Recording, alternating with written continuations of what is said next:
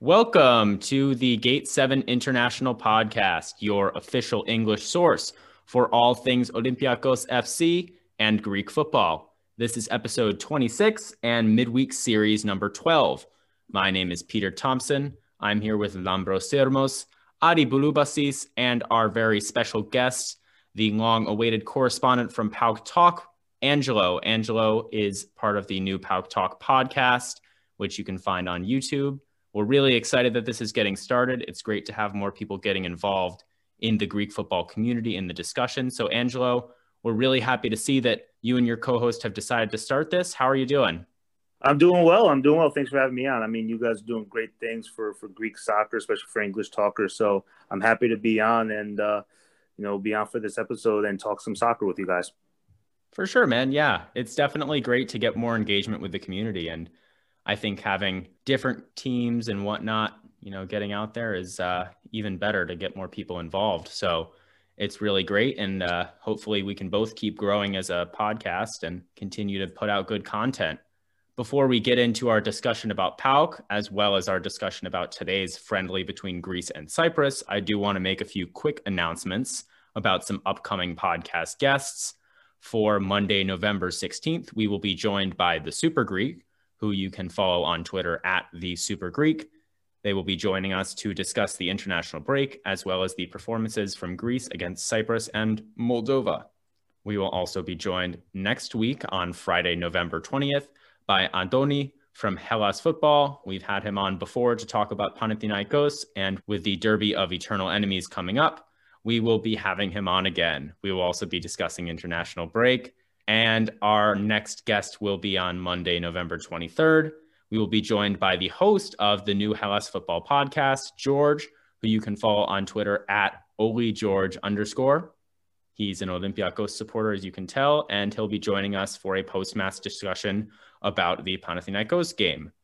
Lastly, one of our contributors, Perry, our good friend and helper on the podcast behind the scenes, will be joining us for the midweek series to discuss the European games that go on that week. This episode will air on Friday, November 27th. He will give us some insights based on his experiences with his father, who is a former Olympiacos player.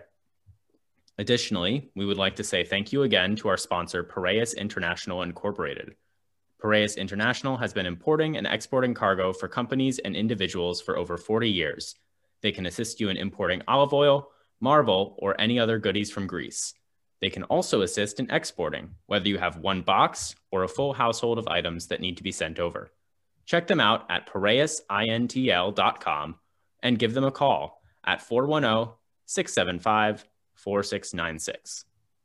For some more news about Greek football, the coronavirus pandemic is continuing to make its way through Greece and Europe as Ike's outbreak continues to spread. Maybe the international break will help with that. Maybe it will hurt. We will see.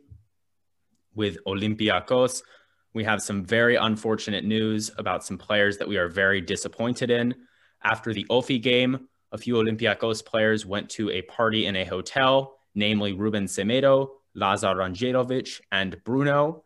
They were fined by the club for violating lockdown. Obviously, this is something that should not be happening at all. It's very upsetting, and it's really disappointing for me to see our players doing that. Yeah, Peter, to build onto that, I think Bob, who was our last guest at Olympiacos English, put a long thread together on Twitter about how disappointing this was. And I guess people can view it as, oh, okay, it's just a small gathering, blah, blah, blah. But a lot of people in Greece are shut out from their jobs, stuck at home, or losing money. And these guys are getting to do what they love every single week and play football and make a ton of money. So for them to disrespect these simple guidelines that are there to protect the people and the team, if one of the players tests positive from a party like this, it affects the whole team, can affect our European journey. It's just terrible behavior. I know Ruben Semedo is one of our more important players, but I think him, Lazar, and Bruno should be riding the bench for a little while because of this. More specifically, I think Bruno should be cut. I think he's terrible as a player as well. Well, Semedo also, this isn't a good look for him. Remember, he got into the problems he already had because of his antics when he was partying. Supposedly trying to kidnap somebody, brandishing a weapon.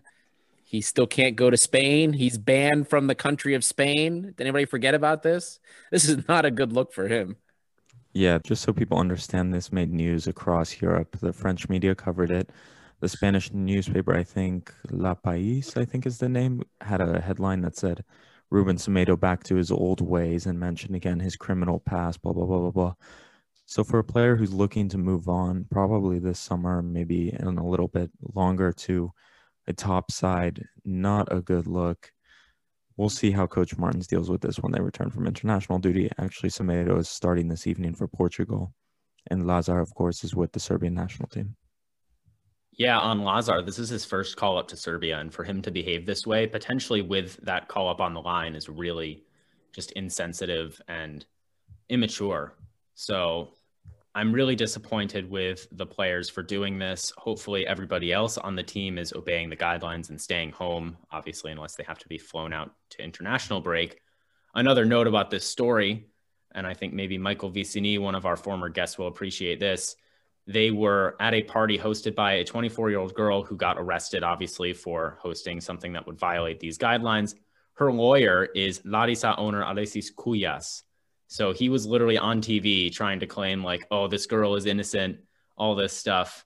We know how Michael perceives him. So not sure how to think about that, but it's definitely an interesting ripple to the story for sure.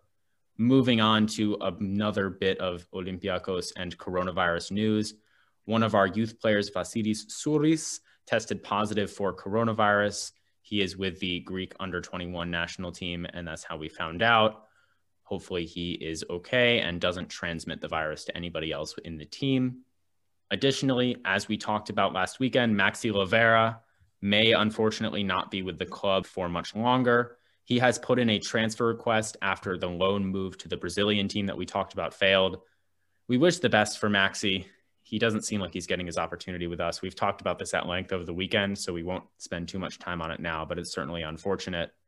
Additionally, Mari Camara, in international duty today, scored his first goal for Guinea, which proved to be the decisive winner in a 1-0 victory over Chad in Africa Cup of Nations qualifiers, putting them in a good position to play in that tournament next summer. Reviewing the Super League results from the weekend, PAOK beat Apollon Smyrnis 3-1 in a result I'm sure we will talk about more. We already discussed Olympiacos beating Ofi 2-0. Panathinaikos fall to Atromitos 1-0 in a game where Lazaros Christodoulopoulos, former Panathinaikos and Olympiacos player, scored the decisive goal as a substitute, and Yanina drew with Panetolikos 0-0. Additionally, Yorgos Masouras suffered a foot injury in practice for the Ethniki. He was out of the game with Cyprus today. We will know more about his injury later this week, but that's also unfortunate. Peter, I wanted to just quickly jump in on the Maxi Lovera issue, because I really think that this is another domino that's fallen as a result of what's been going on with Fortunis. Now, obviously, Maxi's very young. Part of me thinks he's being impatient. You know, a young player has to work hard, earn his chance. However, had we not really been mishandling or kind of going all over the place with the Fortunis issue and maybe with some of our other young talent, I don't think this becomes a problem. But when he sees a guy like Fortunis struggling to get first team appearances, when he's easily one of the most talented players on our team, he's probably not feeling too well. And I already tweeted out these metrics for Lovera this season, but Lovera's played a grand total of 90 minutes for us across 2 games. And in those 90 minutes, he's got 2 assists, 3 attempted smart passes, 1 successful, 1 key pass, 1 shot on target, 3 for 9 on one-on-one dribbles against a defender. Any player you look at for 90 minutes and you see those metrics, 2 assists, 3 attempts at key goal-scoring opportunities, 1 that was successful, 1 key pass, so an opportunity he created that made a goal-scoring opportunity that was missed. That's fantastic for 90 minutes and certainly is deserving of more chances, especially when we have a 37-year-old that's manning the number 10 for us. The way he's been handled is completely unacceptable. I would just mention, I texted you guys this. I don't know if people know this, but Troy Dominguez is actually on payroll for the club. I do not understand why he is not in Greece dealing with this, mentoring this kid. As a former Argentinian star for this club, you would think this is a prime opportunity for him to mentor this kid who's 22 years old, came to a new country, doesn't speak English, doesn't speak Greek, only speaks Spanish. Very difficult circumstances. You would think a mentor like Troy Dominguez would be around. That's one of the reasons we hired him after his retirement. I wish something could be done with that, but losing Max Lovera could be a disaster, I think, for this club going forward. I could see him developing into a star in continental European football.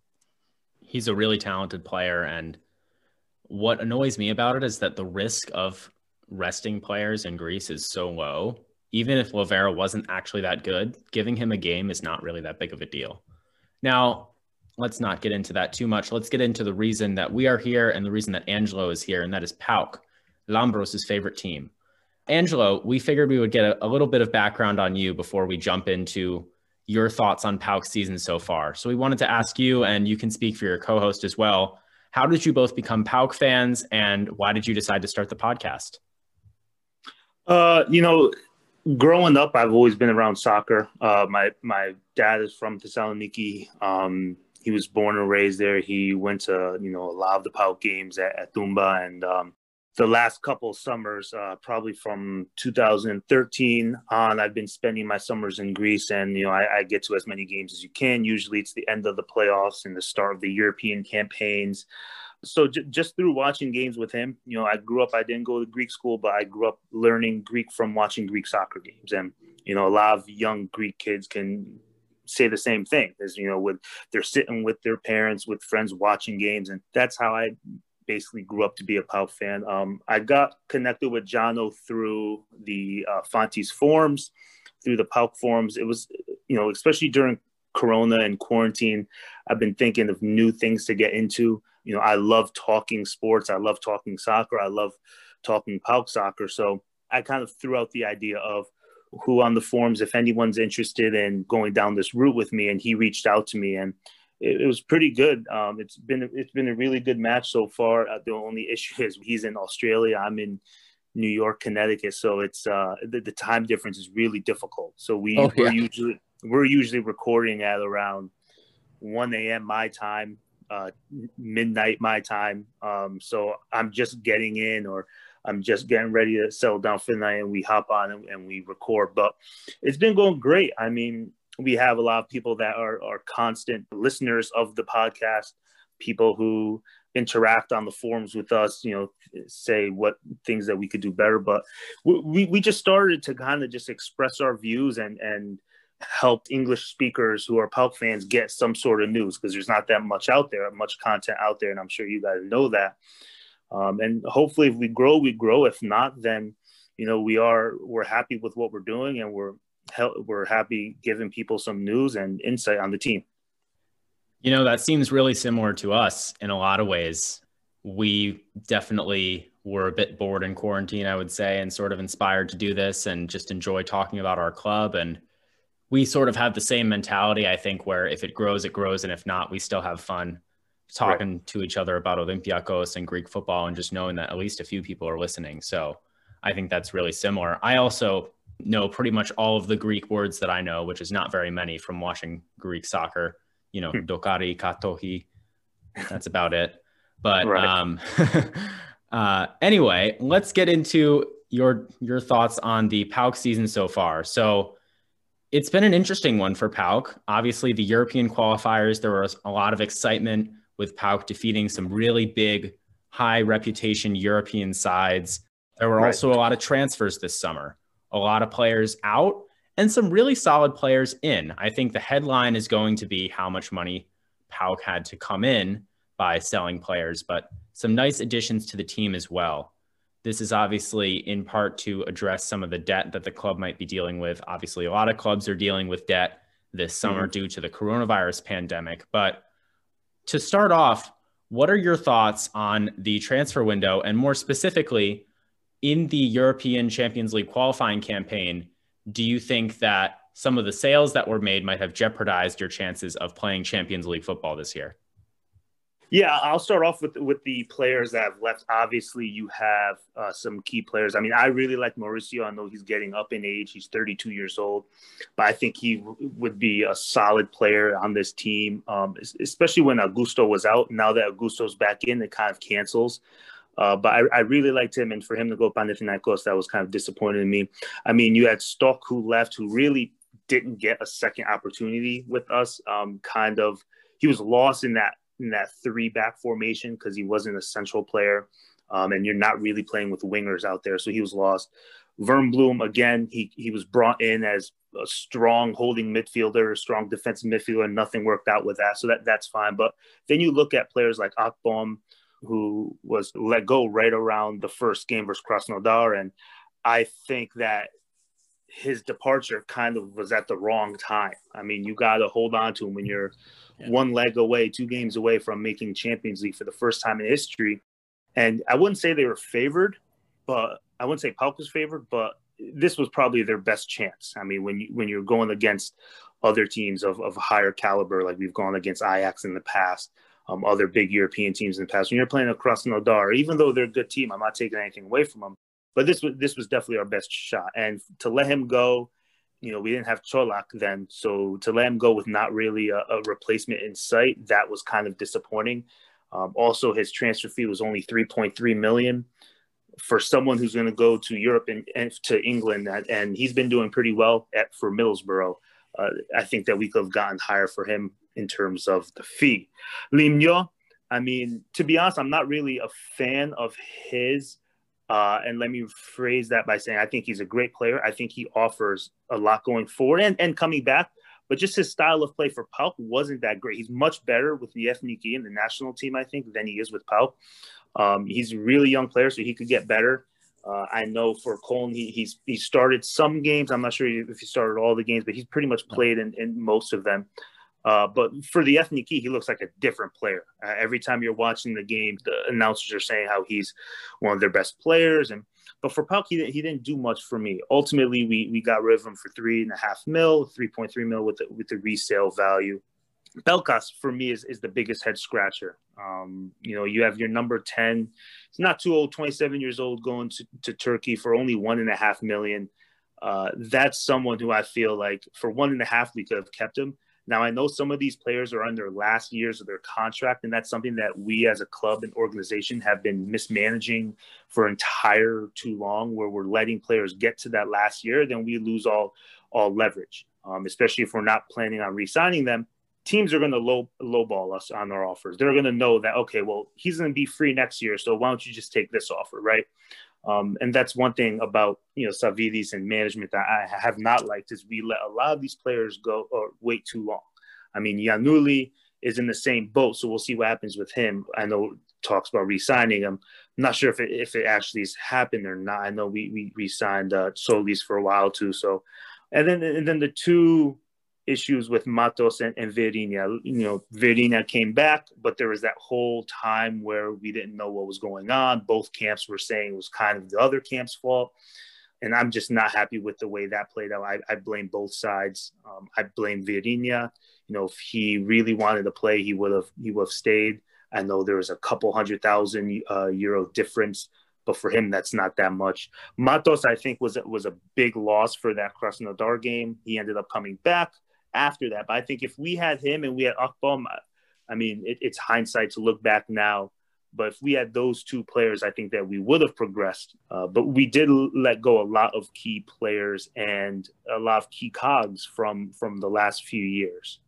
With Limnios, I agree with you 100%. When I watched him play for PAOK and when I watched his performances with the Ethniki, it is literally two completely different players. And even if you pull up Limnios' his metrics for when he plays for PAOK versus the Ethniki, quite literally, he gets into one-on-one situations on the dribble more than double with the Ethniki than he did with PAOK. And he's more successful with the Ethniki than he was with PAOK. Even with Cologne right now, he's dribbling way less, maybe twice a game, and only one of them will be successful per game, similar to what he did with PAOK. But for the Ethniki, he's taking people on 6 or 7 times a game. Right. That's absurd. And maybe it's a confidence thing. He knows his role. He knows where he is with the national team. And maybe that's part of it. But it's crazy to see. I mean, when you're watching his games for PAOK, or when he was playing for PAOK, he would take it up, and then he would just back pass it all the time. Pass it back to Matos, pass it back to a center back, to a midfielder. Yep. It was just constant, over and over and over. And at first, you're thinking, okay, well, maybe it's the game plan where you have Matos overlap because he's an attacking wing back, right? You have him go up, and maybe Limno will be able to stay back a little bit and offer defensive help should we need it, should we get overloaded on that side on the counter. But you just touched on it, and it's the same thing for FC Köln. I mean, so I do think it's a confidence thing. I think that, his first few games with the Ethniki after post-quarantine, he was on fire, and I think that's what built his confidence going forward.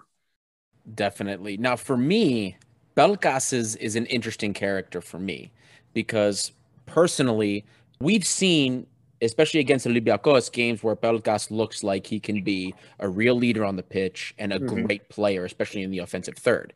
In the first leg of the cup game, the Greek Cup game, where Olympiacos and PAOK played, Pelkas had a lights-out performance. I think, was it 2 goals and an assist or a goal and 2 assists? I have them mixed up. But then for like the next 6-7 games I watched, I wasn't impressed. I didn't see much out of him, especially in Europe. And he's always been that type of player for me. He'll have 1 or 2 occasions where we see like, oh my God, there is something here. And then he kind of goes quiet. Now, I was in agreement. I didn't understand why they just sold him in the middle of the night, basically, and he just left. But we were hearing reports that when he heard the bags were packed and he was ready to go. So part of me wonders, maybe, he had spent a lot of time at PAOK, obviously. Maybe he was just trying to look for, greener pastures or just a change of scenery, as some players like. But that was another move that us who aren't in the PAOK community or know really what's going on, that was completely puzzling to us, especially along with, after the Limno sale had already gone through. Akpom was basically sold really quickly as well. Yep. That was a decision that we were like, what in God's name, and for pennies. Yeah, I think that's the ultimate kind of like shot to the foot, right? It was only for $1.5 million. I feel like PAOK has that small club mentality that they feel like they are always trying to, okay, well, let's sell players off to bigger clubs. When are we going to get to that point where we're keeping our better players, right? I mean, when are we going to get to the point where when our number 10, we're not giving him to a team who's not playing in Europe this year for only $1.5 million?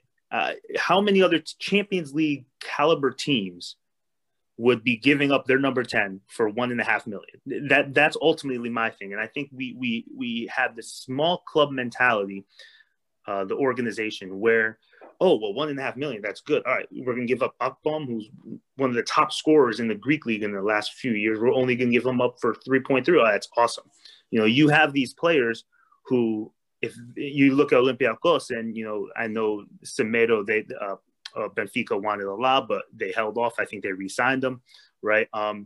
That's what big clubs do. They hold on to their best players, better players, until an offer comes where they have to take it. And for us to get to the level of Olympiacos in terms of optics and in terms of finances and in terms of all that jazz, I think we need to get rid of that small club mentality and know that we are a team that should be, well, before this whole coefficient kind of drop for Greece, we should have been a club that always contested with Champions League teams, that we should have been able to make the group stages. Obviously, now with it looks like Olympiacos is going to be holding the league for a little bit, we should be a team that whatever European competition we're in, it looks like it's that EL2 or whatever you want to call it, the conference league, that we should be making the last 16, 32 every single time. But I agree. I think it's the selling for pennies thing that bothers us the most. And what you said about Semedo, I think, is most poignant to me because, and you mentioned it earlier as well, I mean, I know from playing Football Manager that you don't let your players' contracts run down. If you do that, you're not going to get any big offers. You're going to end up selling them for, as you say, pennies, for less than what their actual value would be. Mm-hmm. And commenting on the EL2, I think the Europa Conference League or whatever it's called, I like it. I don't like that, it basically means that obviously less teams in Greece will be going to Champions League and Europa League with the coefficient drop, but it gives teams in Greece a bigger chance of potentially making a really deep run in that tournament. Like I could definitely see PAOK going really far in the Europa Conference League. Europa League, I mean, they can make it out of their group, but at the end of the day, you're going to have to go up against big English clubs, big Spanish clubs. You're never going to get a trophy out of that. And what's interesting too is even if we finish first, right? I'm just hoping, even if we finish first in our group, we could still face one of the teams that finished third in the Champions League. So right now it could be a team like PSG who's underperforming in the Real Champions Madrid League. Even.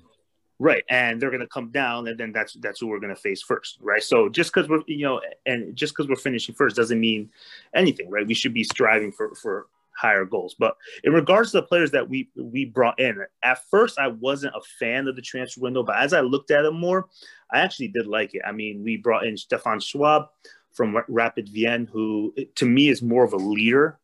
He is the player who commands the locker room. And even from his short time, I mean, the first game that he played, we scored a goal. I'm not sure who scored, but he was one of the first ones there to celebrate. People were, hugging him, and it was kind of a welcoming into the club.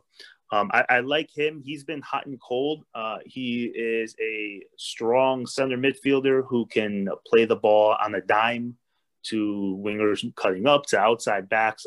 His distribution is really good, one of the best on the team from what I've seen so far. But then he has games where he kind of hides or doesn't show up. You have Ninua, the Georgian from Tbilisi, again for 850. He's a big guy, but in terms of his playing style, I see him more as an attacking midfielder.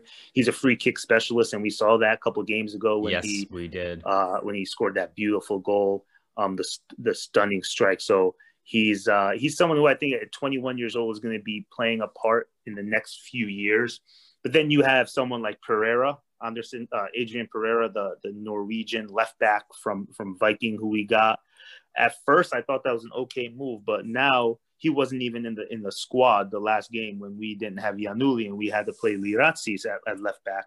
So for us to not even put Pereira in the squad, that's kind of puzzling to me. That makes me think that he's going to be loaned out this winter when you don't have any left backs and you're putting in a right back at left back, and you just got a left back from this transfer window. So that was a little puzzling to me.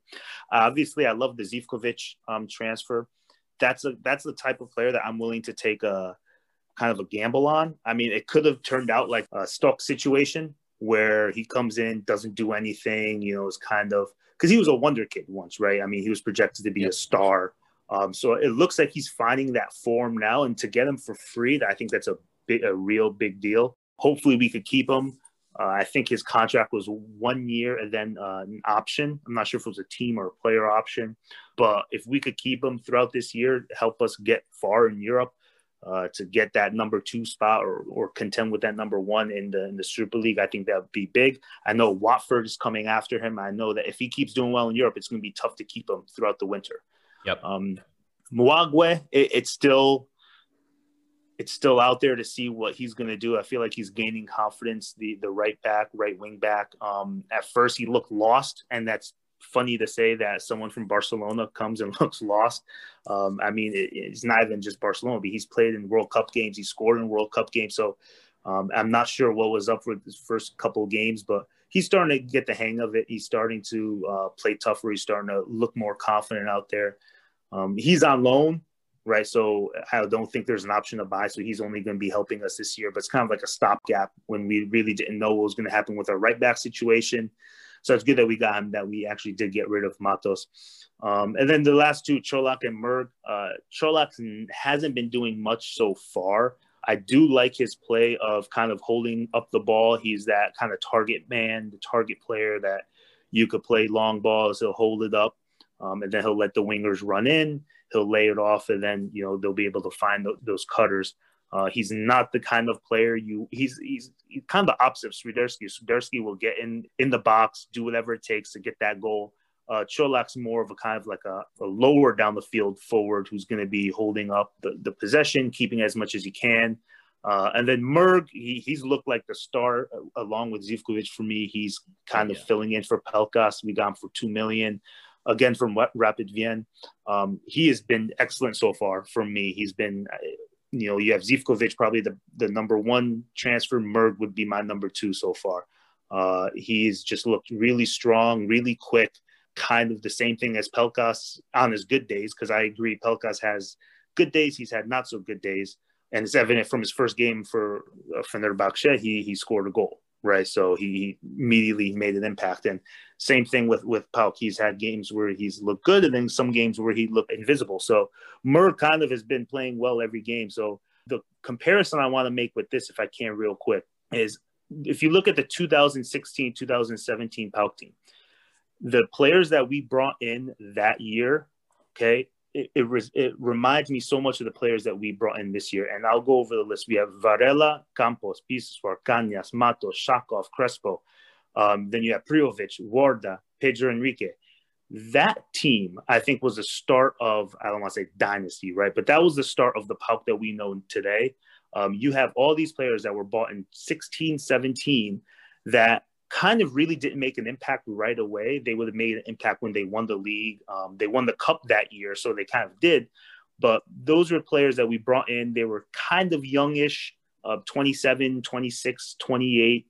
And now they're in their older age. But that core is still with PAOK, right? You still have Varela, Biseswar, Matos before this year, Shakov, again, Cañas just left a couple of years ago. And the players that we transferred out that year, Robert Mack, Lucas Perez, Vitor, Gary Rodriguez. So it's kind of the same thing in the terms of we're letting key players go, but we're bringing in kind of a new batch for the future. So that's why I got excited about these incoming players for this year. I kind of see that's the same vibe that we're getting. Yeah, I see it as well. I think, especially given the circumstances, I think PAOK spent their money pretty smartly in terms of acquiring players.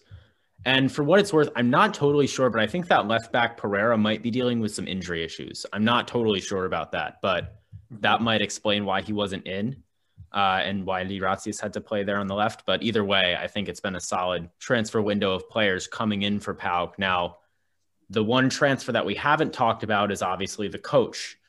PAOK having just let go of their manager, Abel Ferreira. He is now in Brazil with Palmeiras. Fun fact, actually, he recently managed a game against Leo Matos, who is now playing in Brazil. So that must have been an interesting reunion out there. But Matos tried to kill someone out there, too. Did you see how he got a yellow card? It was dirty slide tackle. Oh, he left man. his feet, 2 feet in. Oh. My God. Well, that is something. But you've got a new coach now. Pablo Garcia came up from the youth ranks, so he's probably familiar with a lot of the younger players in PAOK's team, right. A lot of players who've come up through the academy. We've already seen a change in formation and a change in style in Garcia's first couple games, and we've also seen a lot of success, including the big win in Europe against PSV. So it might seem pretty obvious that you're probably relatively positive on Garcia, but what have you seen so far that you've liked, and what are your overall thoughts on the coaching change? I love Garcia. At first, when Ferreira was kind of, he had the big wins in Europe, but then that Krasnodar game kind of crashed out. And then we started off pretty slow in the Super League. And there were rumblings about him being let go. I was when on the podcast and I kept saying, if we were to bring anyone in, I'd hope it'd be Garcia. We got to give him a chance, right? I think there's something he hadn't lost in 50 games in the league for the youth team. You have to give that person a chance, right? And it's the same thing with what we did with Ivic. And that's another comparison to that 16 season. Ivic, that was his first head job as a coach, and he, did well. But in regards to Garcia, one of the changes, obviously the 4 backs, I think that's key. I like Ferreira. Don't get me wrong. I think he's a good coach. I think that he loves his players. I think he is a player's coach. If you watch the Tumba and Censored videos that PAOK TV puts out, you could tell he really loves his team and his team cares about him. He's the kind of coach that motivates the players to do well. But he's the coach where he can surprise bigger teams. Now, I don't know if he could have gotten it done against teams that were favored against. And based off of the couple results that he had in the Super League, it didn't seem like it. That formation seemed too much like 5 in the back. So against the teams that are favored, where we're sitting back and we're hitting on the counter, that's perfect for that. But when you need to score goals and you need to create and have your creators in and have wingers in, that formation wasn't good. So I like Garcia in the fact that he didn't change his formation. He didn't try to play with the players that were brought in and the three in the back kind of thing. He played his own formation, his own tactics, and I give him credit for that. It's obviously working. I like how he's kind of giving everybody a chance to show what he can do, and he brought in some young players in substitution the last couple of games. They're giving them opportunities. Also, the team just seems to be pressing higher and faster with him. And the last game, we saw it was really evident in how the players came out and were on fire from the start. And the players know what Garcia is to PAOK and his, I guess you could say, his legend, his lore, his status, and they all want to work for him. Like you mentioned, the players coming up, he coached some of them, right? The academy players. So they know what he's all about. The players love him. The fans love him. So he's going to have the full backing of the fans. So even if things go wrong a little bit or sideways, I think he wouldn't get as much criticism as a foreign coach or someone who's not really a PAOK through and through. But so far, his selections have been good. I know people were puzzling his selection of Biseswar against PSV, but I'm fine with it. Biseswar in games like that usually plays well. He didn't play that well that game, and he made the sub. Right. One thing about Ferreira that I didn't like is he waited too long to make substitutions. He would wait until the 70th minute to make a substitution when needing to score goals. 65th, 70th, 75th. Garcia saw things weren't working, so he made the sub pretty early on. But I think he understands the game. He understands the Greek game more, definitely.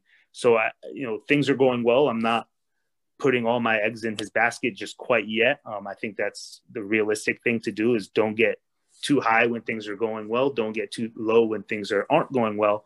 But right now, I'm on board with everything he's done. I think that he's commanded the team and he's earned more opportunities at this job. For me, at the moment, I think Garcia is a better coach. Mm-hmm. I'm just gonna say that bluntly.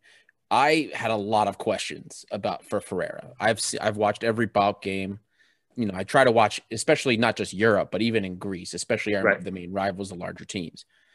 And how many games did we see Ferreira fail to address the weakness on the right side, which had been there? It was seen, it was visible, but nothing really for me changed to address that. Now, his last game, obviously, before he left, the right side wasn't as much of a weakness. You can attribute that to the players wanting to play well last day of the coach. He did actually make a couple adjustments too. But with Garcia, has the right side looked as weak? No, it hasn't. He addressed it immediately. Now, the second thing I like is because he was the coach of the youth, he's going to know the young guys. More young guys are getting call-ups, which is something that as Olympiacos fans, we're a little envious of. I'm not going to lie. We just had a rant from Lambro in the last podcast about the mishandling of our youth. Again, we've been making such great strides in our academy, finally, and getting some great players, developing some young players. Tsimikas, Thanasis Adroutsos, guys that really look like they could produce something. Heck, Bouchalakis is a mainstay in the 11. But here we go. We have some young talent. We had some young talent in the academy that just have now disappeared. A young left back, Martinis, who was supposed to be like the next Tsimikas. And all of a sudden, we just let him go for nothing. Adroutsos was supposed to be a core part of the team. We couldn't get a loan move, and now he's just rotting on the bench. Marius Vrusai had a great season in the Netherlands. We brought him back. He was, again, supposed to be a key fixture in the team. We don't really have any wingers that are performing super well, and nothing. So as an Olympiacos fan, I am envious of the way right now PAOK's handling their youth, because I think you guys are succeeding more than we are at it. Now, the thing, though, I definitely want to say is so far it's going well. Right. I mean, you have Michailidis, Yanuli, you have Vrakas, who's been called up a couple of times, Koutsias, and obviously Solis. But I'm talking about the really young players. Obviously, there's other Greeks that have been brought up. But the thing about Solis, and he had a great game today, obviously, with the Ethniki. For me, his first few games have been hit or miss. And I think PAOK's going to go as far as, I don't want to say as far as he brings them, but when he looks on, he looks on. And you mentioned you watch the game. So there's been games where he kind of is invisible. Yes. Right? So I'm not saying you're doing this. I'm not saying I'm doing this. But we can't look at these youngsters and say they're going to be stars. Right? They're not wonder kids yet. Can they develop? Yes. Michailidis looked great. And then the last few games, he didn't look great. In the European games, he was a little shaky. Right? But in other games, he's looked he looked amazing, right? For the Ethniki, not today, but the last game he played, he looked shaky, right? There was a couple his reasons were a couple of the goals, his faults. So I think we got to give them time. I know the Greek press and European press is saying Solis is the next big thing, but I want to wait and see. I hope he is. But I agree.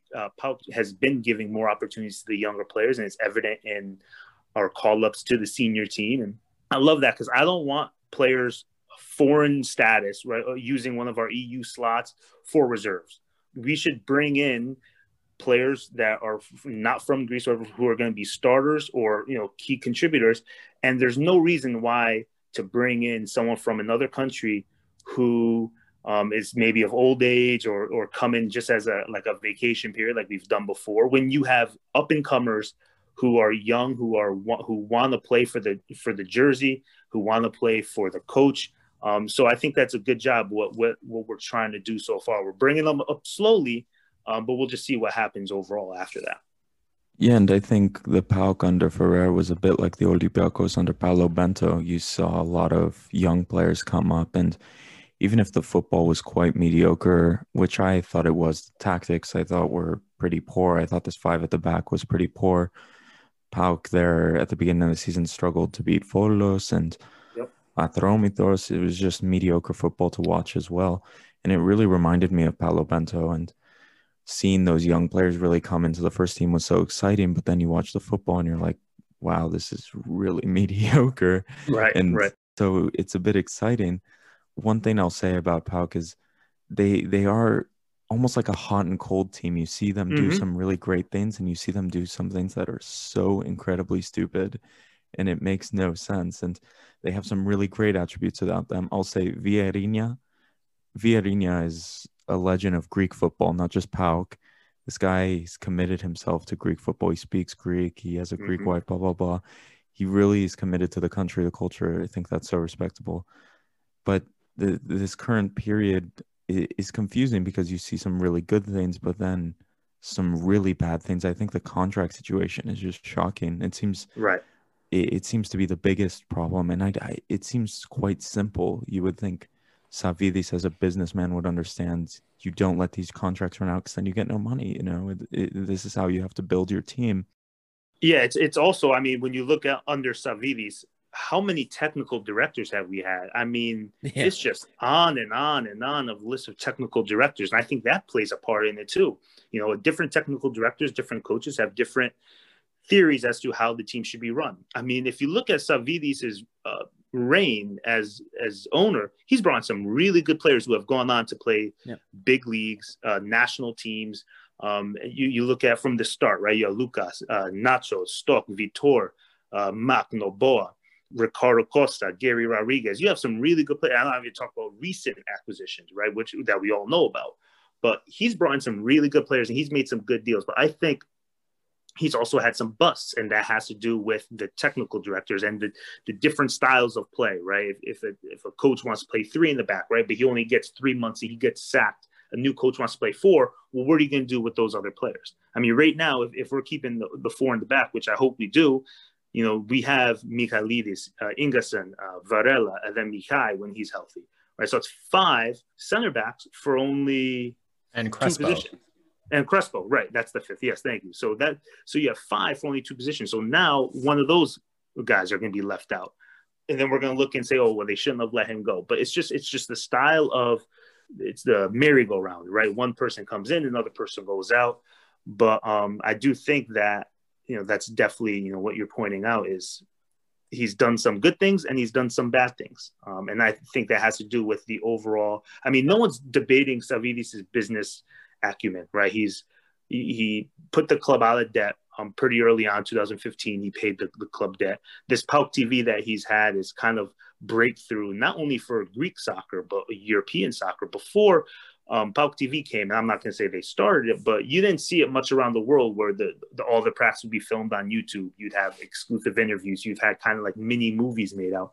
The marketing ploy that he has done is just par to none that we've seen in Greek soccer. And he knows how to run a business. He just has to have people around him to run the soccer team. And I think once we do, we're going to be a good club for many years to come. Yeah, and I think the business aspect is something that I've highlighted a lot. The product on PAOK TV is actually fantastic. Some of those Oh, it is. documentaries they produce are Yeah. so good, and they do behind the scenes of a player who got injured and things like that, and they drive around with their family. It's great stuff. On the football side, though, I think honestly sometimes PAOK holds on to players past their sell-by date as well. They don't just give up players or run out of contract. Like Matos, I think, was a club legend. I think some PAOK fans would say and say he was a great Right. player, but he should have hit the door. You would say the same for maybe Bisesvar. Varela is a good player, but I think a lot of PAOK fans would be okay if he had left. He had that whole situation where he wasn't going to renew, and PAOK fans were upset with him. Crespo as well. It's a bit strange. And another player who we were kind of shocked to leave because he played so good against us was Misic, I think the Croatian. Right. And it was confusing to us because we read maybe he has deep injury problems, and that was the problem. Maybe he had a falling out with Savidis. Like that was a little confusing to us. Like maybe you can, and also another player, Leo Jaba, who I think is a really nice prospect as well, and was right. one of the highest, I think, transfer fees they've paid ever, is like now disappeared. So two players I'm a bit confused with, those ones. So the thing about Misic, and 95% sure this is right, there was some sort of cancer. And he went back to his parent team. He went back to Sporting, and then he got loaned out to, to Zagreb for if his treatment goes well. I'm 95% sure that's the issue. Because, yeah, he was at loan for PAOK for, I think, 2 years. It was a 2-year loan, until June 2020. But then it got pushed back because of the whole Corona thing. But that's why I'm pretty much sure, and I'm sure one of you guys could fact check me on that. But I don't want to say anything that's wrong, especially when it comes to something serious like that. Regarding Jabba, I love him too. I think he's a great player. I think he's someone who can succeed under this formation by Garcia, the winger. He's the type of player that we don't have in Greece, where he was a $6 million transfer fee, I believe, €6 million transfer fee, and he's a stud, right? He's strong. He's built like a bull. Only 22 years old, and when he played a lot when he started. Or was a $5 million transfer fee, sorry. When he played, he was doing some good things. He was looking at being a consistent starter. I know Brazil was looking at him for the Olympics, and he was getting a detention from Porto, Newcastle, Anderlecht. But he just wasn't under Ferreira's plans, and it's regarding the formation that he has. He can't play as the striker. He's not going to play as a wing back, so where are you really going to play him? I am happy, though, that he didn't leave, because I think we could kind of rejuvenate his career. At least for a couple of years. We'll see what happens. I mean, that's what we did with El Kaduri. I mean, he was left out to pasture for last year at the end of the last season, but he's been looking really strong this year. He's one of our better players. So maybe that can happen. Or another big player to come back is Augusto. I think I love him. I think he's a really, really good player in the center mid. He has such a great long shot. He's 23, and for sure he was on the Olympic squad for Brazil. So he's kind of a prospect too. So I just hope that we keep these young players. I mean, you have Suderski, who's 23. Zivkovic, I don't think we're going to keep. So I think he's here to rebuild his career, and I'm fine with that, as long as he works hard and doesn't cause issues down the road, right? You have Solis, Jabba, Merck, who's only 25, Michailidis, who's only 20. That's someone that we see as young, but only 20 years old. He turns 21 in February. So these are players that we could build around. So we'll see what happens. And part of me kind of thinks that a lot of we'll call them the front office issues, are like growing pains, because PAOK under Savidis, all things held equal, Savidis has made some pretty big strides. Because if you look at the last 2 decades, right? Let's look at the last 2 decades of Super League play. You know what? We'll even just do the last decade, because even since Marinakis bought Olympiacos. Right. PAOK was always a team, although they competed in the top 5, they were usually outside of the top 3. It was usually some form of Olympiacos, Panathinaikos, AEK, or Panathinaikos, Olympiacos, AEK in 2010, right, and so on and so forth. Savidis comes in, builds something in the first couple of seasons, but then last 3 years, it's first place, AEK or Olympiacos or PAOK in first place, and then PAOK's usually always in second place now. That historically was not always a thing. So PAOK is becoming, especially, not just in the Super League, a more competitive team. A more competitive product is going out there because of Savides. Now, the growing pain here is having not been a team that had that exposure, let's say, and having not been a team that always was, that was in the business of constantly being able to bring and sell players because they were on that stage. Now you're on that stage. Now now players are coming and going more often. There's more exposure. There's more business to be done. So that lack of experience on that end for so many years, it's a new thing. It's a growing pain, And I think that as things move forward, if PAOK continue the direction I see them going in, I think those larger fees, that better business will continue to be done. And I think that's definitely a possibility, especially with some of the players that you have playing now, the players that you've brought in. And bringing up Kadori, it just reminded me of under Ferreira, it was something I had complained about. And even Themis Kesadis brought it up before Garcia was appointed coach. I mean, El Kadori for me is one of the core pieces of that midfield. Before Ferreira left, that poor guy was being hung out to dry. When you look at positional mapping per Y Scout, when we were looking at our positional mapping, Kadori, the poor guy, if not for his effort, that midfield falls apart. And he was left alone because the other two midfielders next to him were always pushed further forward, leaving him to do all the grunt work and cleanup work himself. Garcia has done, in my opinion, a great job of closing down those holes and really building a more cohesive midfield unit that works together so that you're not relying on El Kadori to do everything.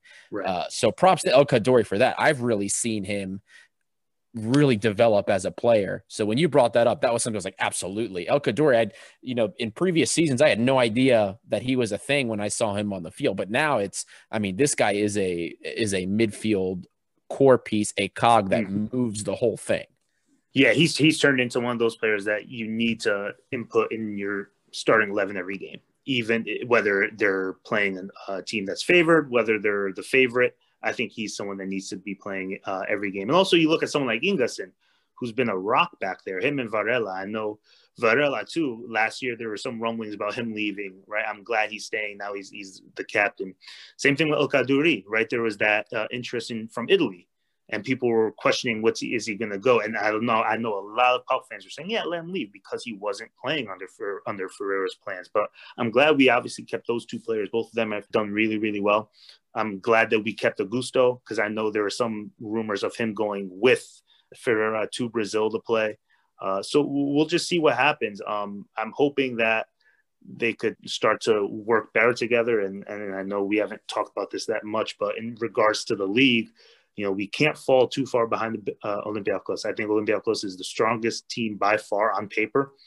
So if we drop points to teams that we shouldn't be dropping points to, it's going to be too tough to come back. My goal, and I know that we're a team that's reloading. I don't want to say rebuilding because I think that we did reload with how I talked about the comparisons between the 16 and the 2020 team. I think we've kind of reloaded. So we're not going the full rebuild mode where we're going to finish 6th, 7th with a bunch of young players. I think it's more of a reloading. And, my goal will be within 10 points of Olympiacos by the time the playoff starts, within 9 points, within 3 games, right? It's a fighter's chance. I think that's realistic. Anything before that, I think would be anything within 8-9 points I'll be happy with. Anything below, I consider that a failure in terms of just the Super League play. So you've brought that up, what you want to see from the team. And it's true with the way the Super League is structured. You have this playoff system, and if you come in, even though 9 points might seem like a lot, you're playing that team twice. So right. That gives you a really good chance. If you win those 2 games, suddenly you gain 6 points on them. Now, with Garcia now as the coach, we talked about what you would like to see in terms of the table. What would your prediction be for where PAOK end up, let's say, at the end of the season? Obviously, as Olympiacos fans, we say, and we have said, that this is our league to lose, and we expect to win every game, but I mean, it's hard to say. It's certainly not a guarantee that Olympiacos will win the league. So what do you think will happen for PAOK this year with the new coach and the new signings? I think with the new coach and his, motivation for the players to do well, they want to play good for him. He'll give younger players more starts, more attention, so they'll want to fight more. I still see it where if it goes into the playoffs and we're 7 to 9 points behind, I would say that's a good season. And I know I don't want to sound like I'm selling myself short, but whether that's in third place and 7 to 9 points back or second place, 7 to 9 points back, I don't think that really matters, more so of how many points. But if we're in that position, I think that would be a good season for, if you have to look back, take a second and look back. And our goal this year was just to make the Europa League group stage, which we did, or the Champions League group stage. But once we beat Benfica, once we beat Besiktas, I had higher goals. I wasn't happy with just making the Europa League. I wanted to make the Champions League. So, I mean, goals are always ever changing. But right now, before we can really see what Garcia is doing for the team in terms of camaraderie and tactical wise, he's relatively new to this. I would say 7 to 9 points. And you're very right about expectations and goals changing throughout the year for sure. As soon as I saw that PAOK were drawing Benfica, I admittedly was like, it's the same thing as last year when they get Ajax, and it's just tough luck. But they played really well and they got a great result. And then it immediately became, once the Krasnodar result came in, I kind of expected PAOK to be able to go through after what they'd done. And then obviously they came up short. But at the end of the day, having PAOK in the Europa League group stage and then where they are now with a chance to advance out of their group, I'd say that's pretty good. Now, we got a few questions from Twitter and whatnot that people wanted to ask you for PAOK. The one that we found the most interesting was from our good friend Costa with Olympiacos EU. And he asked, it's sort of a question for us as well as you.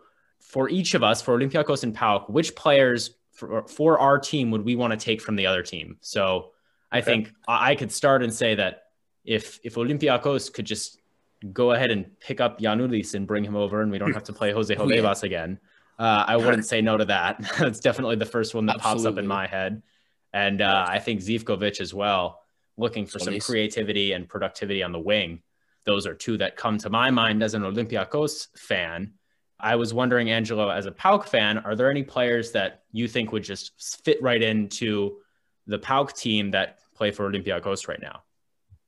I would say El Arabi up top. I think that he's the kind of the finisher that we all need, that we don't have. I mean, Swiderski's looked like he's catching fire a little bit, but someone that's just like a Prijovic type that's going to be getting goals, at a premium.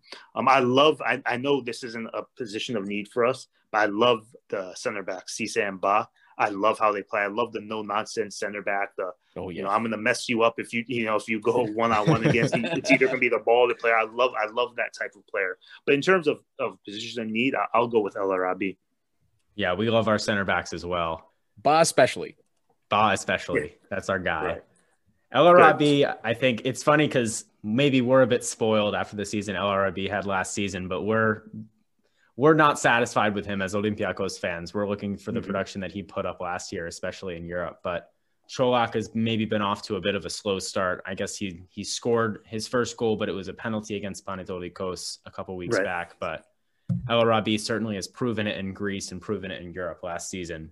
Lambro and Adi, do you have any thoughts for PAOK players you'd like to see in the red and white? I would take Tzolis. Yeah. Fair enough. I mean, over Masouras on the left. Look, even though Masouras is improving, he's still inconsistent. I'd still take Tzolis, 100%. I would take PAOK's wingers. You know what I mean? Because we don't really have any wingers that are standing out. The production on the wing. Maybe Bruma now, but I mean, I'll take Zivkovic. I'll take Tzolis. 100%. Yeah, I mentioned the same thing. Remember last podcast, my little rant, how slow we are. PAOK is like the opposite on the wings. Giannoulis, Zivkovic, Tzolis running at you. That PSV second half was beautiful football to watch from their wing play. But yeah, I'd also take Schwab. I think Schwab would be a nice player to fit into the midfield from what I've seen. I don't know who exactly he'd get in over with, but I think he'd be in competition, with the other guys we have in there. I think it would be good. I think maybe Bouhalakis may hit the bench, but Peter mentioned some good players, but definitely the wingers and Giannoulis.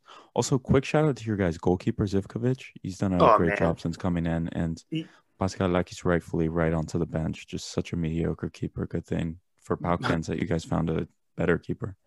But for me too, and one, I'm happy that, you know, there was a time where we would go from keeper to keeper, right? Just as quickly as we go through manager to manager, technical director. We've had some good goalies who have gone on and left and have done well, like Olsen, right, who's now the Swedish goalie, or he was the Swedish goalie for the last World Cup, Euro Cup. But we've had a couple players like that where they go and then they do better, and then we just don't give them an opportunity. So I'm happy that we gave Zivkovic the opportunity. I think he stole it from Pasalakis. I mean, the difference for me about the two is Zivkovic is more of a solid keeper. The defense looks more confident with him as their keeper rather than Pasalakis, who kind of, you know, once a game, he'd make a bonehead decision. Like, what the heck is he doing? He wouldn't be able to catch those crosses. He would be kind of punching it when he really doesn't need to punch it. He'd do that diving save where he really doesn't have to dive. It doesn't look like he's that confident back there. The defense was kind of shaky when he was in. But yeah, like you said, I'm really happy that he's been solid so far. Hopefully he continues it throughout the year. Yeah, I agree on Zivkovic. He brings the sort of confidence that Jose Sa brings to us for Olympiacos, just knowing that he's not going to do anything dumb.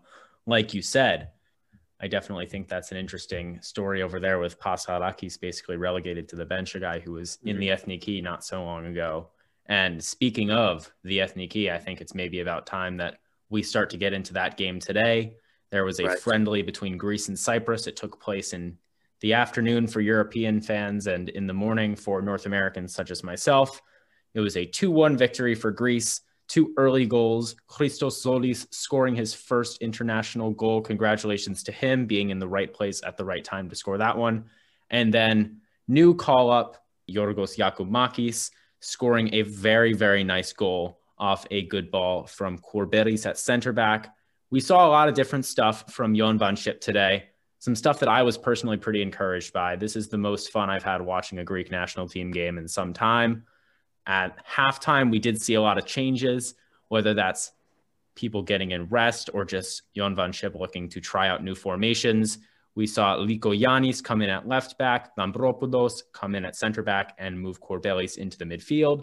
Limnios came on for Tsolis, Pelkas came on to the midfield, and Bouchalakis came on for Fortounis in the midfield as well. And then later we saw Lazaros Rota come on for Mavrias at the right back position. A few interesting things for me lineup-wise. We saw a center back pairing of Korbelis and Michailidis, which I actually like. Korbelis as a center back. Obviously, we're missing Svarnas right now, but I think that's a good pairing, especially against smaller nations, you know, teams that aren't going to score a lot of goals. Kostas Tsimikas comes back into the fold at left back to replace Giannoulis, who is injured.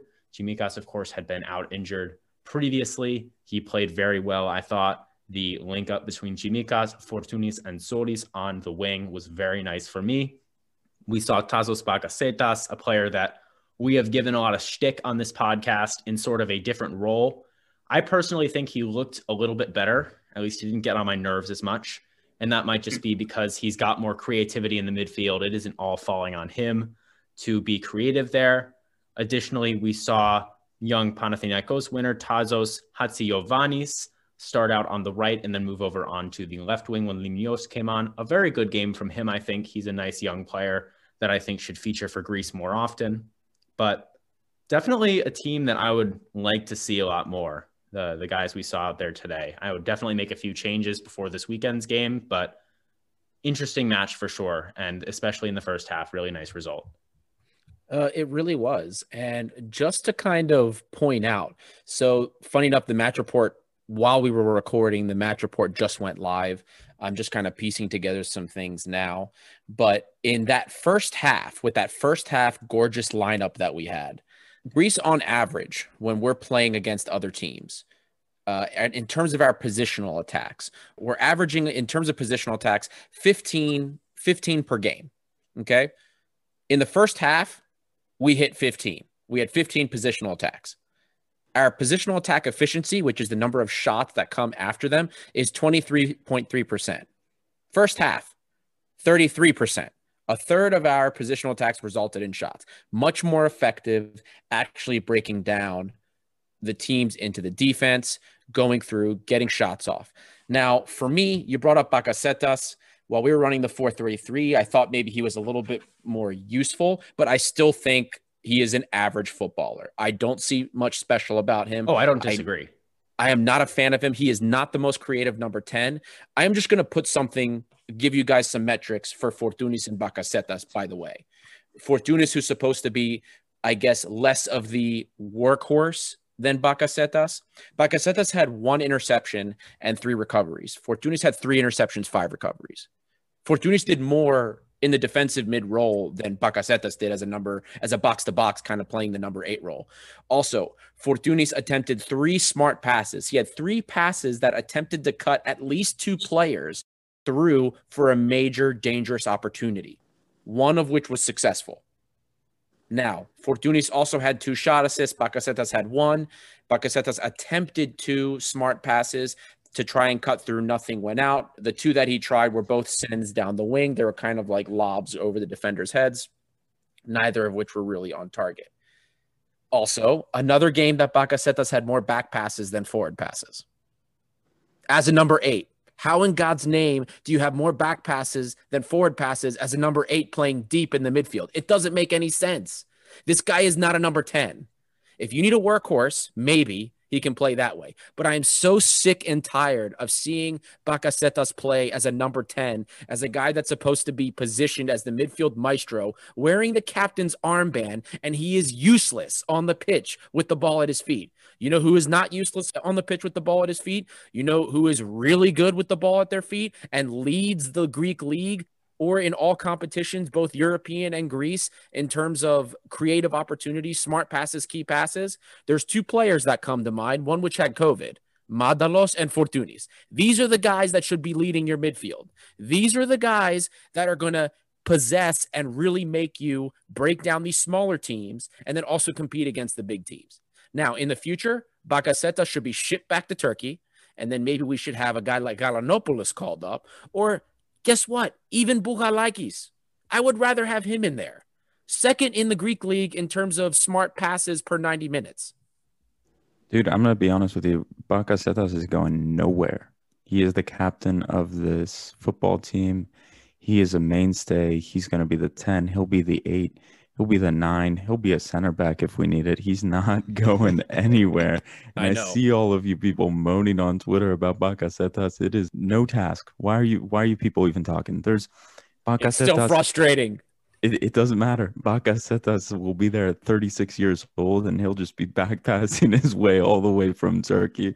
Honest to God, this 4-3-3 formation today with Fortunis playing slightly deeper, Bakasetas playing slightly deeper, is the best thing I've seen from John Van Schip since the pre-COVID days when we were playing the good football with Mario Vrusai and like the other young players. So if we play with that formation in Moldova, I'm more than happy, and I'll save comments. So the thing that I noticed about Van Schip right away, and I like him. I know I'm going to get slack from a lot of people, but I like him. I not. There's some people that absolutely hate him, and that's fine. That not hate him, but hate his ideas and his game plans and his selections, and that's fine by me. When you're comparing Santos's games, he's considered a better coach, right? But at the beginning of his tenure, he was having all these 1-0 games too, and people were calling for his head. I mean, you look at, he tied Georgia, he tied Latvia. He beat Latvia, Israel, Malta, Georgia, Armenia, Lithuania, Liechtenstein, all 1-0 games, right? We do not have the players that I think a lot of Greeks think we do, right? Just because they have a couple of games or they do well in Europe, 1 or 2 games, and the press hypes them up, that we think that we're all of a sudden this top-level European country or even a mid-level. We went down. I don't think people realize how far we went down, losing to San Marino, losing to likes of that. For us, the thing about JVS and what I was getting to before I went a little sideways is he is instilling his culture. He is saying, these are the types of players I want, and he's not going to budge. And I commend him for that. It's very difficult as a coach to do that. For example, if you talk bad about the team, you talk bad about selections, you do anything like that, he's not going to have you. It doesn't matter who he is. And I think that he is instilling a culture. He knows that it's going to be really tough to get to the World Cup, right? So he's kind of building some sort of culture, some sort of team identity, team mantra that talks about working hard off the ball, that talks about positioning, that talks about speed, that goes around all these things. And I think Fortunis, I agree, right? I thought he didn't work hard off the ball usually. Today, he was one of the best players in the field. And I'm not debating his talent. I think, again, when he is on, he's probably the best player in Greece, or best Greek offensive skill player that we've had recently. But why he wasn't starting for me has to be, if I'm trying to get into JVS's mind, was that maybe he wasn't working as hard as he thought Fortunis could be doing. Maybe it was sending a message saying you could be doing X, Y, and Z, and you're not doing that, so you're going to come off the bench a little bit. Now, the big key will be who plays against Slovenia, who plays against Moldova on Sunday, I believe. That's where we're going to see what JVS is made of. Is he going to go back to revert putting Fortunis on the bench and Solis on the bench when they've had the games today? I think we're more likely to see those two play on Sunday's game rather than against Slovenia, where we don't want to have too many attackers, because, I mean, even today, we looked pretty susceptible in the counter. There's a couple chances that Cyprus got behind us where a better team's going to finish those. So we'll see. I think we'll see what happens this weekend and then next week about what his plans for Fortunis, for Solis, for Hatzivianis are going forward. It is true that we do not have the simple talented players that were on, say, the 2004 team. You know, there has been a decline from that. But the thing that's disappointed me has been, I look at the players out there and I look at the formation, not just who's out there even, but where they're playing on the pitch. And for me, I see that things could be changed and improved. For example, the use of Mantalos on the wing, which is a very common employment of JVS. Mantalos is a great player. He's had a very nice season for AEK, I think. But when used out of position, he's not as effective. And that's one thing that kind of bothered me a little bit. And even the same could be said for Fortunis. If Fortunis is going to play, I don't want to see him on the wing. He's not as effective there. Regardless of how skilled he is, he doesn't have the pace to just run down the wings. He's not that type of player. He wants to be having more room to create and do unique things with the ball instead of just being a winger where you're sort of a lot of times forced to be a lot more one-dimensional. Mm-hmm. So that's one thing that annoyed me. And you see Fortunis and Mantalos, who are both talented, creative players, and they're being pushed out of position because Bakasetas is immovable at the number 10. And I just think that statistically speaking, Bakasetas is not the creative player we need, especially when we had paired him with Courbelis and Zeka in midfield. Now, I should mention as well, Garanopoulos will hopefully be on his way back sometime soon. He did play for AEK in their Europa League victory. He came in at the end of the game. So it seems like AEK are trying to get him some fitness. I actually don't know if he's caught COVID or anything. I hope he hasn't with the AEK outbreak, but hopefully he's regaining fitness and he'll be back in the fold for Greece soon as well. So for me, when it comes to Van Chip, and I've made my stance on him very clear, I like his strategy. I like his tactics. I like the philosophy. What I abhor are his player and personnel choices, because game script means nothing to him. The tactics that he uses are mind-boggling sometimes, absolutely mind-boggling. I mean, he plays his skill positions out, or his skill players out of position, which is a big no-no. And he just completely wastes some of our talent. There is no reason Funtas should ever be playing on the left wing. Madalos should never be playing on the left wing. This is stuff everybody has said. He did it, and it doesn't work. You watch when Madalos plays on the wing, he drifts into the center. The positional mapping shows it. Him and Fortunis do the same thing, and then everybody complains that he's sitting on top of Bakasetas. Well, the problem is they drifted more into the middle because Bakasetas can't do anything except back pass. So they drift into the wing to do something. That's their natural position. It's what they're going to do. Look what happens when you play a natural winger. We've been asking for Solis to play for months. Look what happens when you finally have him on the field. Now, is he young? Is he going to be inconsistent in terms of his form? Of course, absolutely. But you have to play your natural players at their natural position. And for me, the game script is extremely important, especially in these UEFA Nations League games. Now, Slovenia, that is a much more powerful team than Moldova or Kosovo. The way you approach Slovenia is completely different than Moldova or Kosovo. It's much more respectable and I would say even expected for Van Schip to take a much more balanced approach. In that game script, I think Bakasetas has a better place as a guy that's going to run down the defenders, maybe help with the press. And I don't doubt that he's not a vocal leader on the field. The game script there is different and it's important and he should be there. But when you are against Kosovo and against Moldova, who are by no means powerhouses, you need to have guys that can break down a bus. And the guys that break down the bus on this team, now again, Madalos has COVID. We can't really enter him in this conversation. But from past performances, he has been played out of position, which really neutralizes his ability to do so. Same thing with Fortunius, who probably can play a little bit better on the wing, but still, even so. Even playing midfields in a midfield with guys like Gurbelis and Zeka. Zeka's a workhorse. You're not expecting much more out of him. But Gurbelis, who's on and off in terms of his playmaking capability. We put on Twitter metrics with Bouchalakis in terms of the key passes and smart passes per minute. He leads all the midfielders Greece has, all the defensive midfielders. So if you are going to break down a bus, you need to use the correct personnel to do so. And that is my problem with JVS. His player personnel choices when it comes to the game script are average at best. I love his system. And I think that once the correct player and personnel choices are made, the system will thrive. He just doesn't seem to make the correct personnel choices. Yeah, and I agree with a lot of what you said. I think a lot of it, now let me ask you this question. Do you think it has to do with the whole COVID situation, not seeing players, right? There was that whole lull. I mean, it looked like we were doing before then that lull happened where no one was playing. Now, do you think that has a part? And he wants to kind of see his players and how they fit into his situation. I mean, it's easy to look at game film, right? But it's different than when you're actually at the stadium watching the off the ball movements a lot. Now, do you think that has anything to play in terms of him kind of still testing what would be his best 11? Because he's always said his goal, right, was for Qatar. Now, do you think that he is still kind of seeing what mixture would be the best? And maybe that's why we've been seeing some weird lineups. But I agree, against teams that park the bus, you need the faster wingers in there, the more skilled players, right? We shouldn't be playing kind of halfbacks on the wing or center midfielders or attacking midfielders on the wing when we need to be breaking down those teams.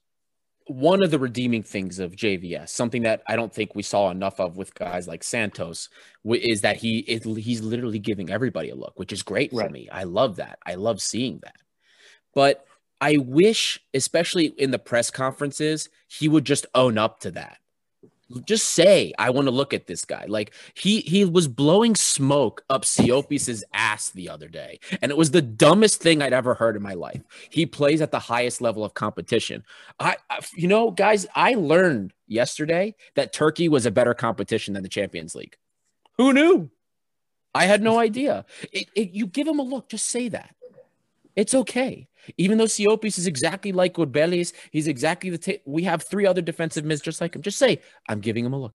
Just own it. And that's another problem I have with him. I don't see much of a spine. Like look at the coaches that we have right now for Olympiacos, let's say, Pedro Martins. He owns up to everything. Oh, guys, Manchester City's going to be tough. But you know what? We're fighting for second place. There's no third place. There's no fourth place. We're fighting for second place. It's a disappointment if we don't make second place. Owns up to it, and I wish JVS would do that. JVS, dude, you don't want to call Manola up because, he's causing some stirs. Siovas, just say it. Just be out there. Guys, I'm done with you. That's it. We're not doing this. Just say it. Own up to it. I'm fine with him looking at as many people as he wants. I want to see that. The problem for me is there is utter hypocrisy in what he says he wants in certain players. He says that, I want them to be playing for their teams, correct? Now, how many players has he called up that really don't? Charis Mavrias, he's a substitute for Omonia. There's other right backs available. Yanis Masouras is playing in Poland. Lazaros Rota, he's called him up multiple times, and the guy's barely seen 90 minutes on the right back. He'd rather play center backs out of position than that. Now, again, the UEFA Nations League games, these are glorified friendlies with some sprinkles on top, right? But there is an opportunity for us to get into a higher pot, so there is some importance to them. So I would like to see some of these games taken more seriously. And for me, if he's going to do something one way or another, just say it. Just be truthful about your intent. Don't be wishy-washy just to pretend to try and justify certain player choices. Own up to it. And then when the results happen that aren't in your favor, own up to that too.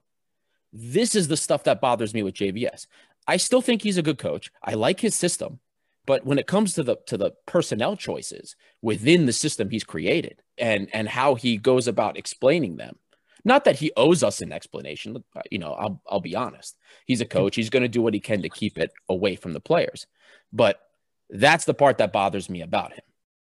Yeah, I agree. That's fair thinking, and I hear that a lot. I do question some of his things, but ultimately for me, it's results. For me, I have to think about, would I rather be looking good and losing games fourth? I'm not saying this is what you're saying, but this is just my thinking. It's winning games, moving higher up rankings, so we get better pots for qualifiers. That's ultimately what it is, because we fell so far low. It's going to be a hike to get up, but is he the person to do it? We'll see. Time will tell, right? I think this weekend will be really big for him in terms of if we get it done and we win our group, I think the negative attitude, the negative press towards him is going to go way down. Oh, right? Of course. He did something that not a lot of other coaches could have done or that we've had in the recent memory, right? So I think he knows that this weekend is a make or break. So I think if we don't win, he's going to get sacked. No. But I think it's going to be the light's going to be on them even brighter then. And we've said, and I still believe, I don't think he should be sacked in the middle of the campaign. That's for sure, regardless of what happens. No matter how bad it gets, and I don't even think it's necessarily that bad yet.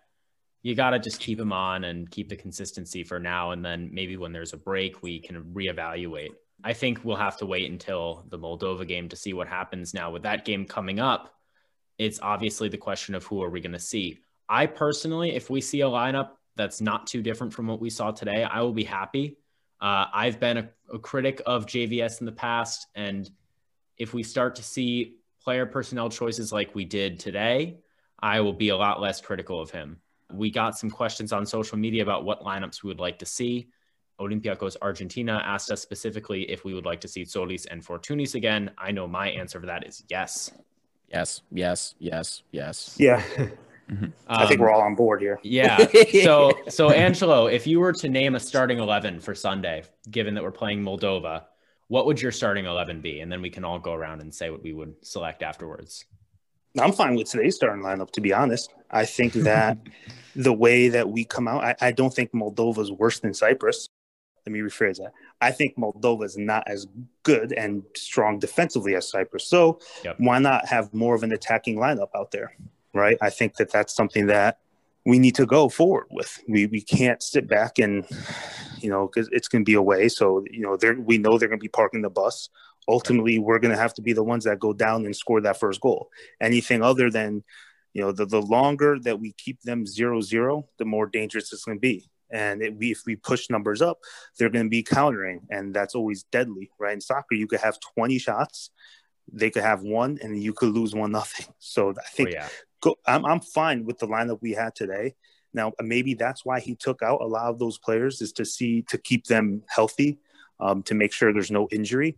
But time will tell, but I'd be fine with today's lineup. Yeah, just to build on that, in his post-game press conference, a reporter asked him about the pairing between Fortunis and Bakasetas, and he said, it's something that we're looking at. We're looking at the game with Moldova. That could be one of our options. 1-6 and 2 players that play more like 10s. Okay, that is the greatest news I've ever seen. Bakasetas playing further back and Fortunis playing. Peter Thompson, take a bow. This man made this suggestion. They called me a madman on one of the previous episodes. I literally remember Lambro. You didn't see it because you just listened to the audio, but I said this, and Lambro's face on the Zoom was like disgusted. And then he cleaned it up. He cleaned up the act for the response and was just like, oh, I don't know if that would work. But I mean, I agree that, he's still not an outstanding footballer, but I think when he's with Fortunis or another midfielder that can create more, he looks a lot better, and it looks a lot less obvious that, nothing is happening through the middle. 100%. As far as this weekend's game, I only really want one change, and that's Vlachodimos in goal, which I think we will see. The goal that Cyprus did score, you could argue that Barkas could have made himself a bit bigger and got in the way of that because it was kind of a scrum with him and the Cypriot striker coming towards the ball. So let's see our starter, Odysseas Vlachodimos, in goal, and then maybe I'd see Rota at right back as well. Mavrias had his moments, but for me, he's not starter quality for the Ethniki, even with Bakakis out. I'd rather see Rota there. I think Rota's a nice young player. He gets up the pitch quickly. He provides some pace on the right side. So I think that those would be the only two changes I would make. And then pretty much the same team aside from that. It looked really good, folks. Yeah, I'm saying the same thing. I want the same 11. Vlachodimos in goal. I really like Corbelis at central defense. I think he's the ball-playing center back option that Friendship wants really bad. And Mavrias, I think, is a weak link. I would drop him maybe for Rota, who looked fine.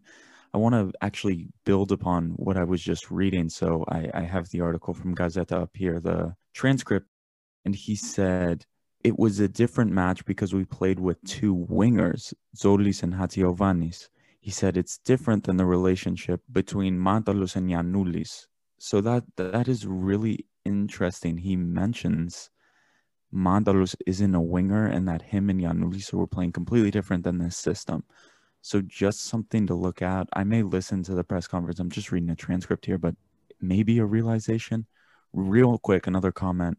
Hatziovanis, good game. I know Adoni, who's been on our podcast, was warning everyone, don't believe it. Hatziovanis is not good. I think his decision-making is poor, to say the least, sometimes. But I think that pace and willingness to take people on is definitely something good to see. So maybe Limnios on the other side of Zolis would be nice. And shout out to Giacomakis. How many Greek strikers have we seen not able to score? Right. Finally, we find one who big. scores. So hopefully he keeps it up. Anyway, long tangent with the quote and everything, but that 4-3-3, let's roll with it. Yeah, I'm with you guys there. I'll see that 4-3-3. Look, I know that Bakasetas is always going to be a part of it. I'll deal with it. If it means I get to see Fortounis playing in his natural position and him picking up the slack elsewhere, I'll take it. I'm not going to make any complaints. And I'm so glad he came to that realization about Mantalos and Giannoulis, because look at how well Solis and Tsimikas work together. Tsimikas was playing very similar to what Giannoulis does for the Ethniki. Yep. All the way up the left side, overlapping well with Solis. I mean, they look like they had played together before. That was nice to see. And then, of course, Fortounis coming in, nice interchange and interplay with Fortounis and Tsimikas. It was so good to see. On the right side, I'm going to agree with you, Lambro, there too. I'd rather see Limnios than Hatziovanis. I see what Adoni was complaining about. I understand why he's frustrated at Panathinaikos. I've watched him play for Panathinaikos. And when you watch him play for your club, you know, you're always worried that that's going to come out in the national team.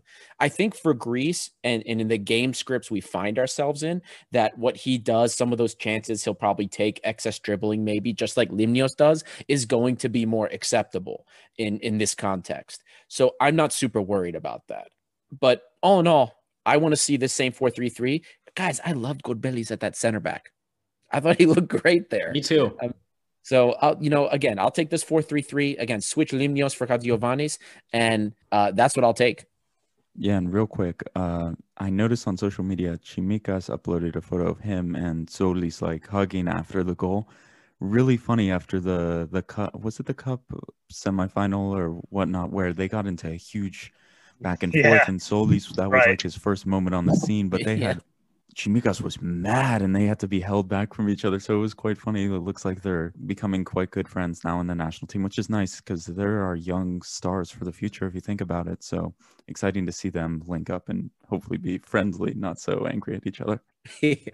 All I'm going to say, don't let Chimikas go back to England. Send them like Jose Olivas with like a helmet on or something so nobody knows it's him. We'll just like play it off. They'll never know because Liverpool probably won't use him anyway. So just keep the mask on. No one will know. Yeah, let us hold on to Chimikas. Nobody. It was nice to. It's the first time I've watched him play since he was in an Olympiacos shirt. It was very, very good to see him again. But just oh man, how we could use him in the team this year. Anyway, we're about to wrap up, but why don't we quickly go around and give predictions for the match against Moldova. I'll start. I'm feeling optimistic. I'm going to say we roll out a team like this, and I'm going to say we win 3-0, folks. That's my prediction for Moldova. I'm feeling good. I'm ready to be heard again. Angelo, what is your prediction for this weekend's match? Yeah, I have. It's going to be, I think, pretty tight for the first 40, 50 minutes, but I think ultimately we're going to get the breakthrough. I'm going to call it 2-0 victory. Adi? If we see this lineup, or at least the majority of the lineup we saw today that started the first half, we're not only going to win 2-0, or you know what, I'm actually going to say 3-0 as well. And we'll win without having to go man down or having to play while man up and they get a red card or something to finally score against them and to finally see Bakasetas make a key pass. I think we can do it 3-0. Now, if we go back to the lineup that we saw in the last break, oh God, it's going to be ugly, and it's probably going to be 1-0 with a lot of ugly missed chances. So it depends on the lineup we see. I don't want to think about that other lineup. Lambro? Yeah, I agree completely, but people are forgetting we have an insider in Moldovan football. Dimitris Koldovos is feeding the national team with insider information. A Greek national team star. He is now applying his trade in the Moldovan league. He knows those players well. He knows the conditions. We have a source. Peter, any thoughts? You know, I watched a YouTube video about Kolovos's team. Apparently, they're actually not in Moldova, and they're in some disputed territory that like thinks it's an independent. I don't know. It's like a mess, but apparently this team, they're actually in like some disputed territory, and they like don't claim to be a Moldovan team, but they just like win the Moldovan league every year anyway. Very interesting situation. Kolovos knows the ground well. He knows the country. He's been texting the boys. He's warned them about their world-class defending. So I'm going to go out and say if we see the formation today, let's go 3-1. There's going to be a stupid goal we give up. But if it's the formation from last time, I'm going 0-0. I'm sorry. If it's 4-2-3-1 with Hatiadakos at right back, it's 0-0 and it's going to be boring. So that's going to be a pain. But hopefully it's the lineup we saw today. And with Kolovos' inside information, we're ready to go. I'm optimistic we see a good team, and I'm optimistic we win. And let's leave it on that note. Angelo, thank you so much for coming on. We really enjoyed the discussion. It was very insightful, especially talking about PAOK season so far from your side. It's been a very tumultuous season for PAOK fans. I only realized that when we talked to one, but very interesting stuff. And before we let you go, we want to give you the opportunity to promote the PAOK Talk podcast. To our listeners, where can we listen to the PAOK Talk podcast? Where can we keep up with you on social media? And is there anything else that you'd like to promote or plug while you're here? Yeah, thank you guys for having me. It's been a real fun hour and a half, 2 hours getting to talk soccer with you guys. So we're brand new. We're on YouTube right now. We're looking at getting some sort of podcast system where we're able to put on like Spotify, Google Podcasts, all that fun stuff. But right now we're on YouTube. You could find us if you search PAOK Talk, PAOK_Talk on YouTube. We're also on Instagram with the same username, PAOK_Talk. And hopefully we're all able to grow together. So just be sure to send it out. We talk a lot about PAOK, but we also touch on some other things that are going around. If there's a national team game, or we talked the other day with the women's coach from PAOK, the women's team. So that was pretty cool to get that sort of insight information. And he talked about what women's soccer in Greece is like. They had a big game against Benfica where they lost, but just talked about that. It was pretty cool talking to a coach on one of the teams, and we're going to be looking at other outlets of it too. Talk to maybe try to get basketball involved. So just all stuff about PAOK. So again, thank you guys for having me. Looking forward to another 2 wins. Hopefully the next time an episode comes out, that you'll be able to talk about how great Von Schip is, and everyone will be turning heads with that. Well, wouldn't that be great? Very cool. And congrats on the special guest. That seems really interesting. I'll have to give it a listen. We hope to see the PAOK Talk podcast continue to grow. We know we have a lot of listeners who aren't necessarily Olympiacos fans, so that's definitely a great thing to listen to if you're interested on getting other perspectives of Greek football or hearing more about PAOK. Anyway, that's about all we have for today. Thank you very much for listening, especially if you've made it this far. Continue to interact with us on social media at Gate7INTL on Twitter, Instagram, Facebook, Reddit. We will be back on Monday with post-game analysis from the Moldova game. We are hoping for the best. And with that, we will see you very soon.